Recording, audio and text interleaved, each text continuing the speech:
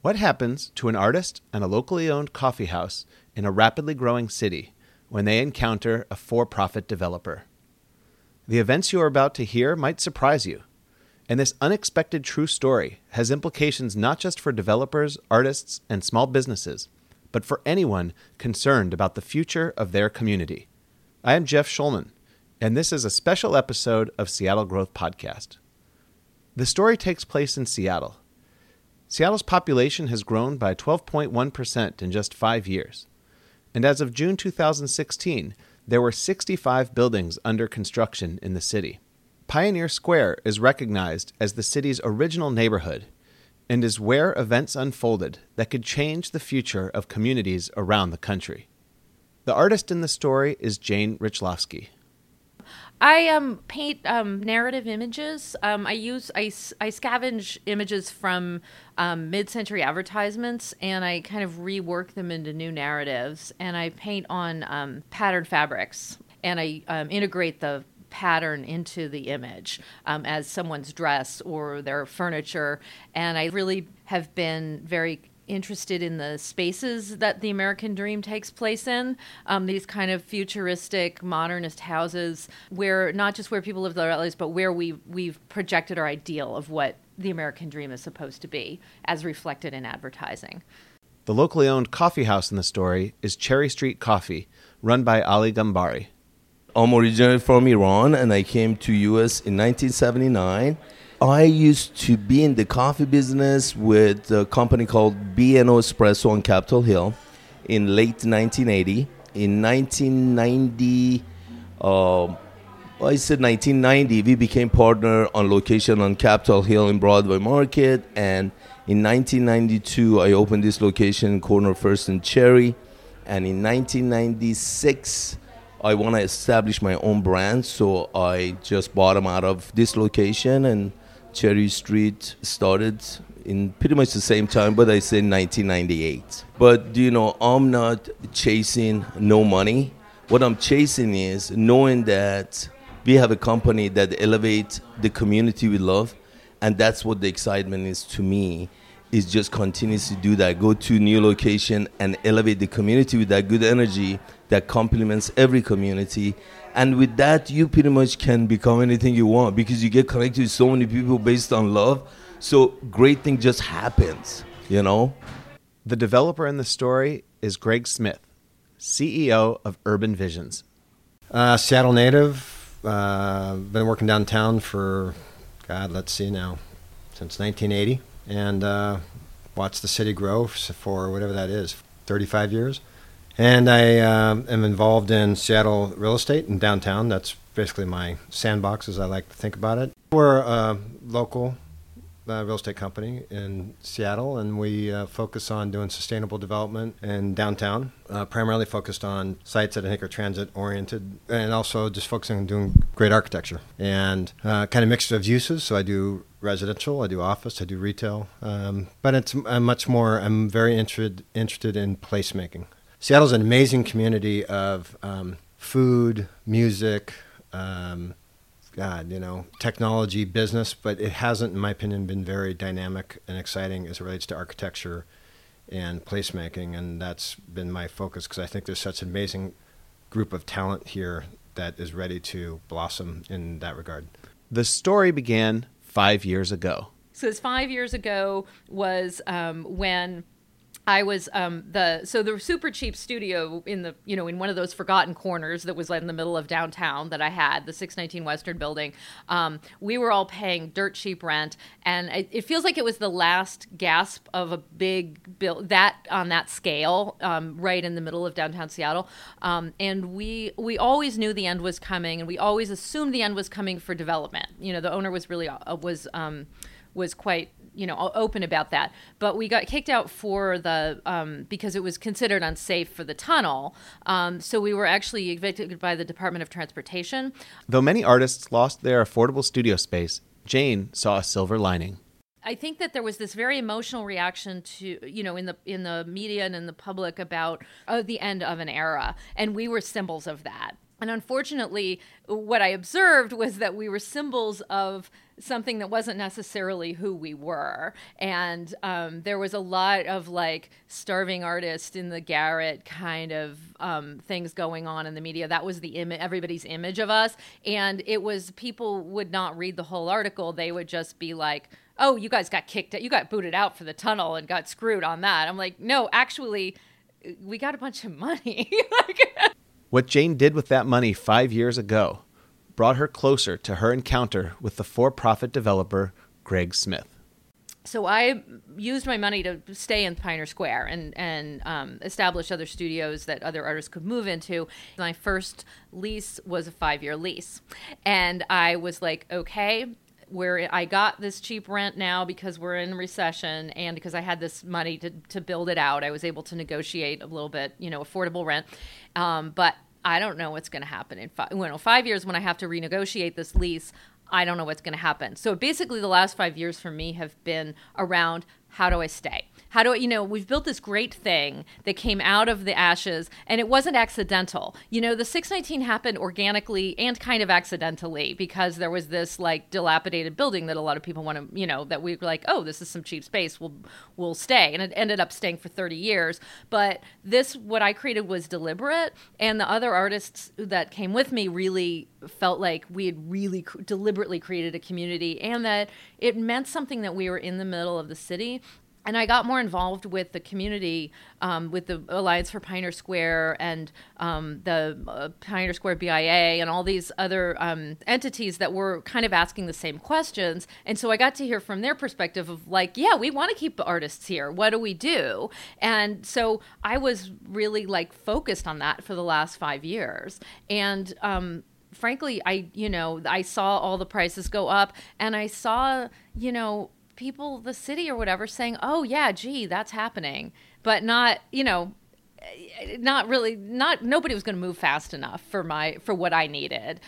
Jane's work was memorable to the Alliance for Pioneer Square member Karen True.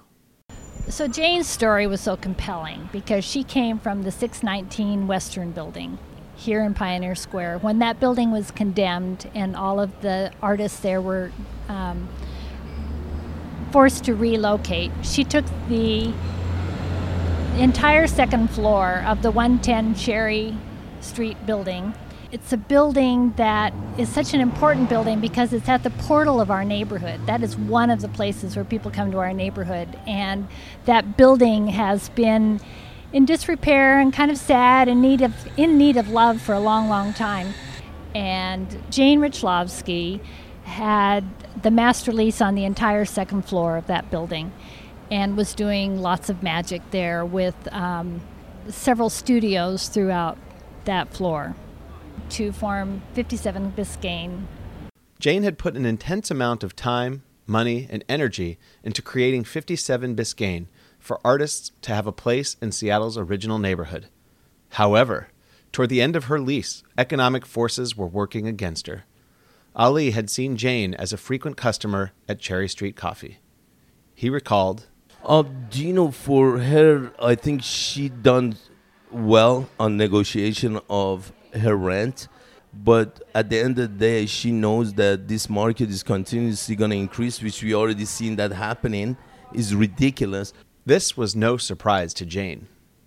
So I started thinking about that at the very beginning, for the beginning of the 5 years. Okay. That is exactly what I was thinking about. And I was, in my more immediate purview, I was thinking about what my landlords were going to do, because I knew they kind of wanted to sell the building, but they weren't actively listing it.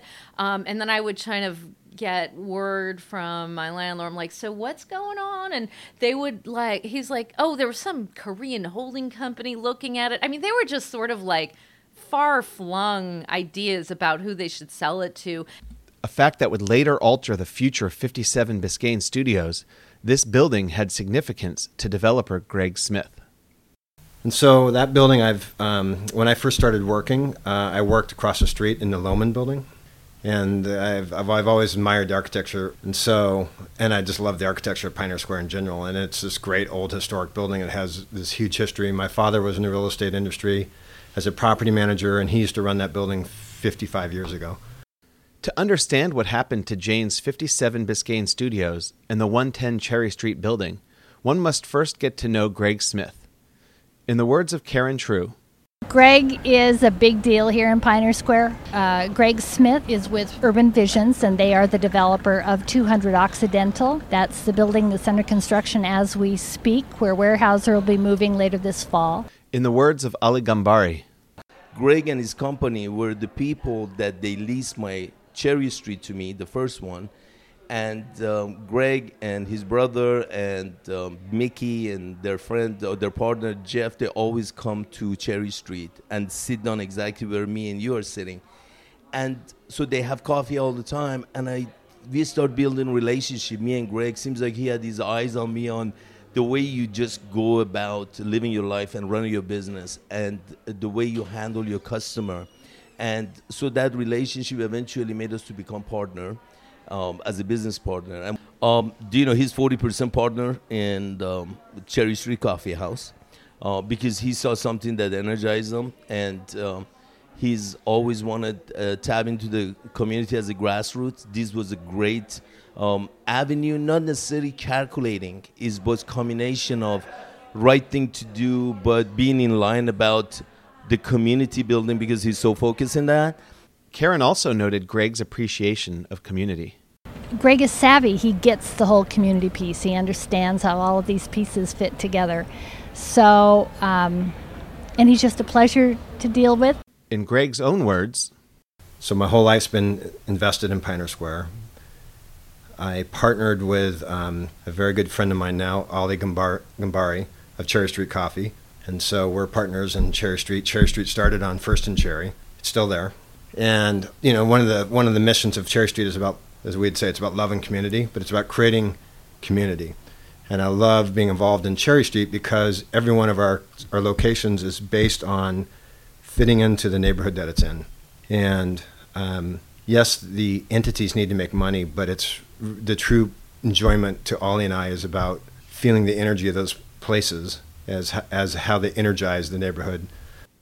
as the artist's lease was set to expire and the owner of the building looking to sell, Jane was cognizant of a familiar narrative. I feel like the way that artists and their advocates or whoever, people that romanticize artists, always want to set it up as the artist versus developer, and like as this we got kicked out, the landlord, like there's this entity there that they don't have a face to, that is just like, gentrification, and these talk in these abstractions, and that's bad and that's the enemy. And I'm like, no, there's people involved here. Like who who owns the building? What do we, what can we do with the resources we have to make it put people in control who care about it, individuals who actually care. But who would care about the 110 Cherry Street building? Karen True had an idea. When I found out that the 110 Cherry building was available for sale, and I knew that Jane's mission in life and one of the next things she wanted to do was to show that art could play a role in the building of a community. So I knew she was looking for real estate. I knew this building that she was in was becoming available, and I knew that it would be a big stretch for someone to just go buy a building. I was having coffee with Greg Smith and Ali Ghambari at Cherry Street Coffee one day, and we were talking about another project that they are working on, and the building where Weyerhaeuser is going in. And Cherry Street Coffee is across the street from 110 Cherry Street. And at the end of our conversation about the Weyerhaeuser building, I said, you guys, you need to talk to Jane Richlovsky. Do you know her? Because she wants to do something wonderful, and you guys should team up. That building is available, and you should really do something about it. What came next flipped the familiar narrative on its head. So that was when I decided to meet people that artists would normally not hang out with, like developers, and found a way to buy the building. just felt like I wanted to dig in, that this was a juncture where we're all asking this question. Like, this is a moment where we can all change something and make to rewrite the ending. And I was just determined to all I can rewrite is my own ending. And it was really important for me to do that. Not just because I'm attached to my neighborhood and I wanted to stay there, but it's also, in principle, I think artists should be in cities. And that's, that we shouldn't just move to the next dilapidated place and keep moving further and further out. I think it's important for art and for cities. And Greg Smith agrees. Arts, to me, free one's mind to visualize things that they couldn't visualize. And so I think that when you lose arts in a neighborhood, it kind of loses loses a bit of its creative soul. And I think that's really what makes neighborhoods succeed, in my opinion, that I've seen, where they become so successful that they get sterilized, and then in a way they kind of, in my world, they fail. I think that's why I love Seattle, because Seattle is such a creative city, and I think it really supports and encourages creativity. I love Jane's thesis of artists aren't idiots. They may not have been trained in business. And this is my view of it. I'm not saying that's Jane's, but it's kind of what I took away from it, which is, God, they're amazingly creative people, and Jane's an incredible person with great energy, and her energy gives me great energy. B, the mission of let's create a place that artists can thrive and count on for long term, even though it's small. I love that. And thus, a seemingly unlikely partnership was born. We started an LLC called Good Arts LLC.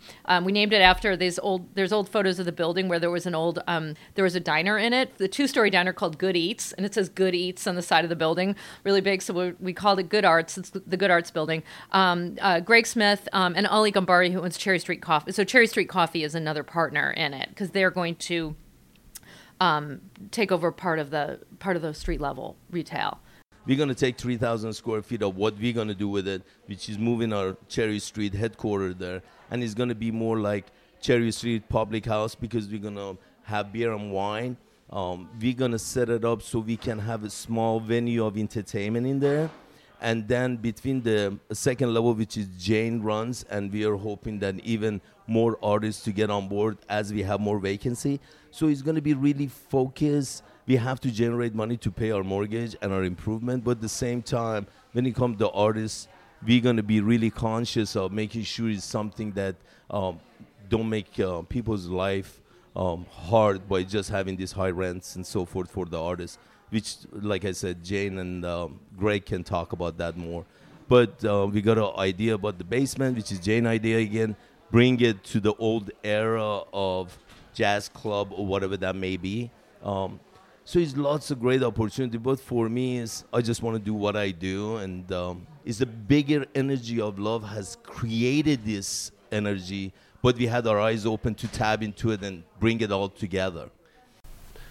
We're all majorly invested, and now it's just as a team, we're going to implement our vision, and what's most fun now is the vision is unfolding as we go.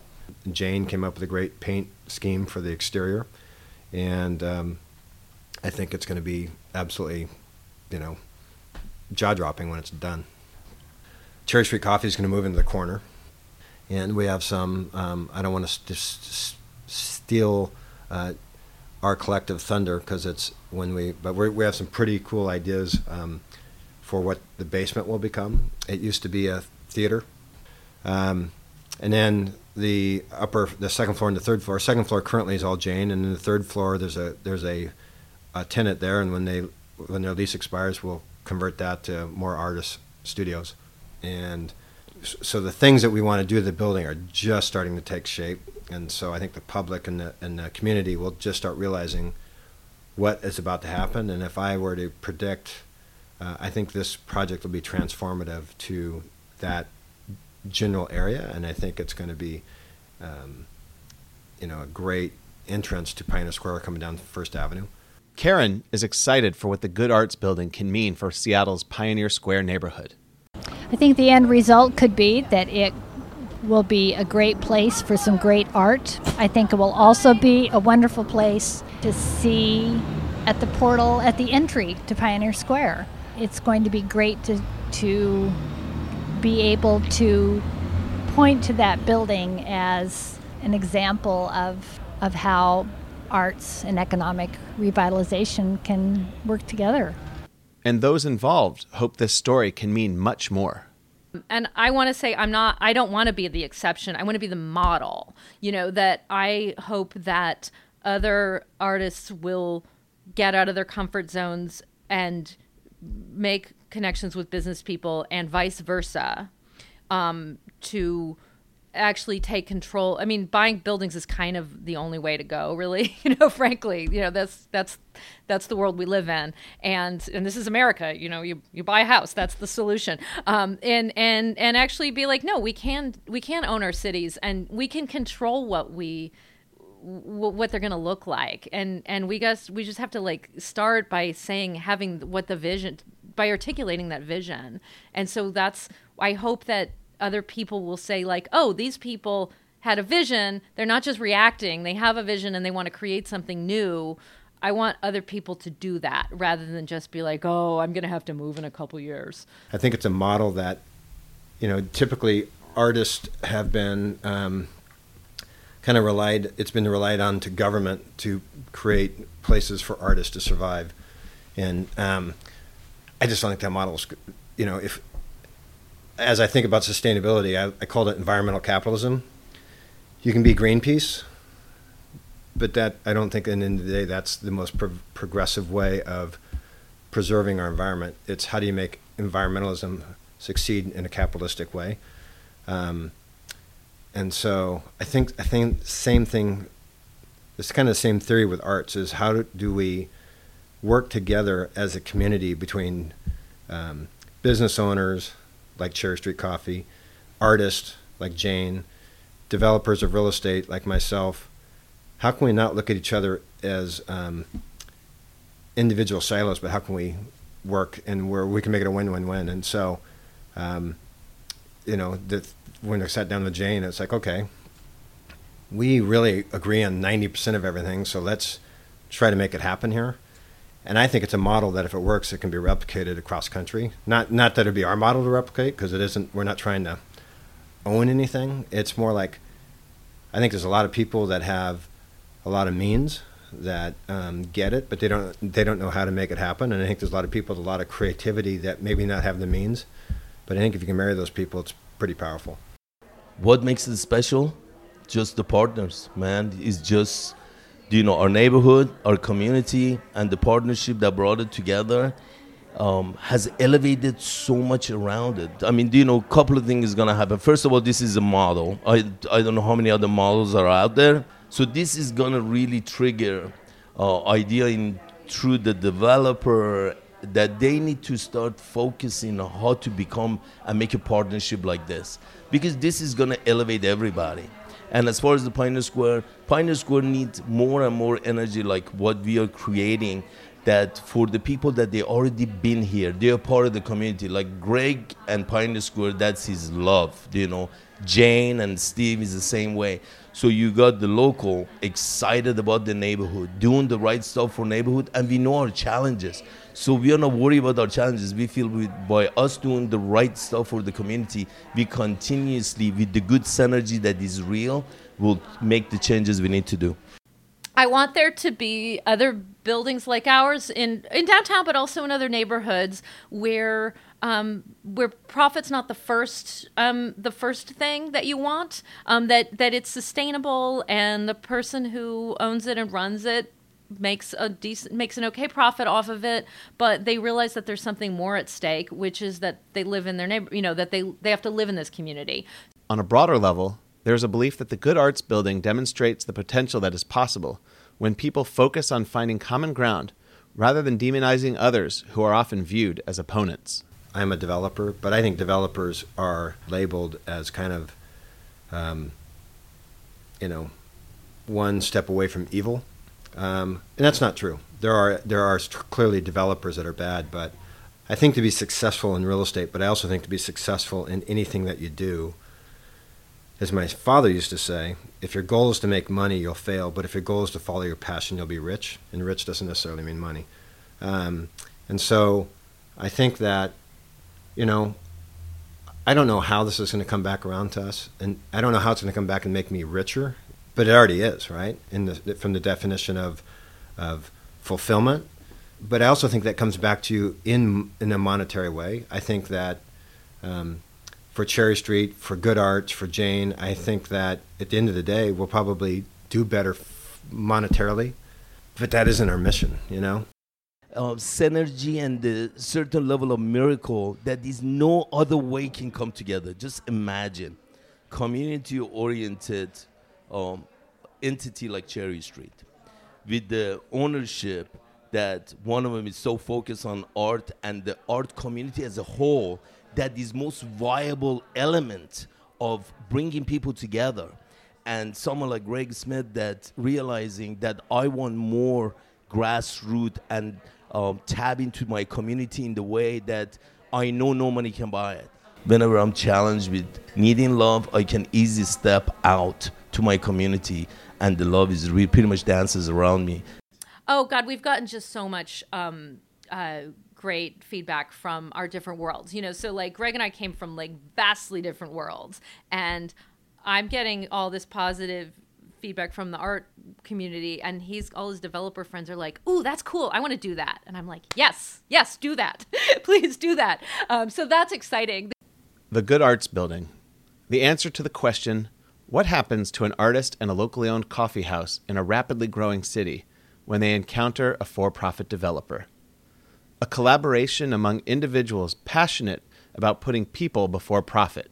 Individuals who rewrote their own narrative by approaching their challenges and each other with an open mind. What impact will this have on other communities in Seattle and around the country? That is up to you. Let me know what the Good Arts Building can mean in your life using #GoodArts.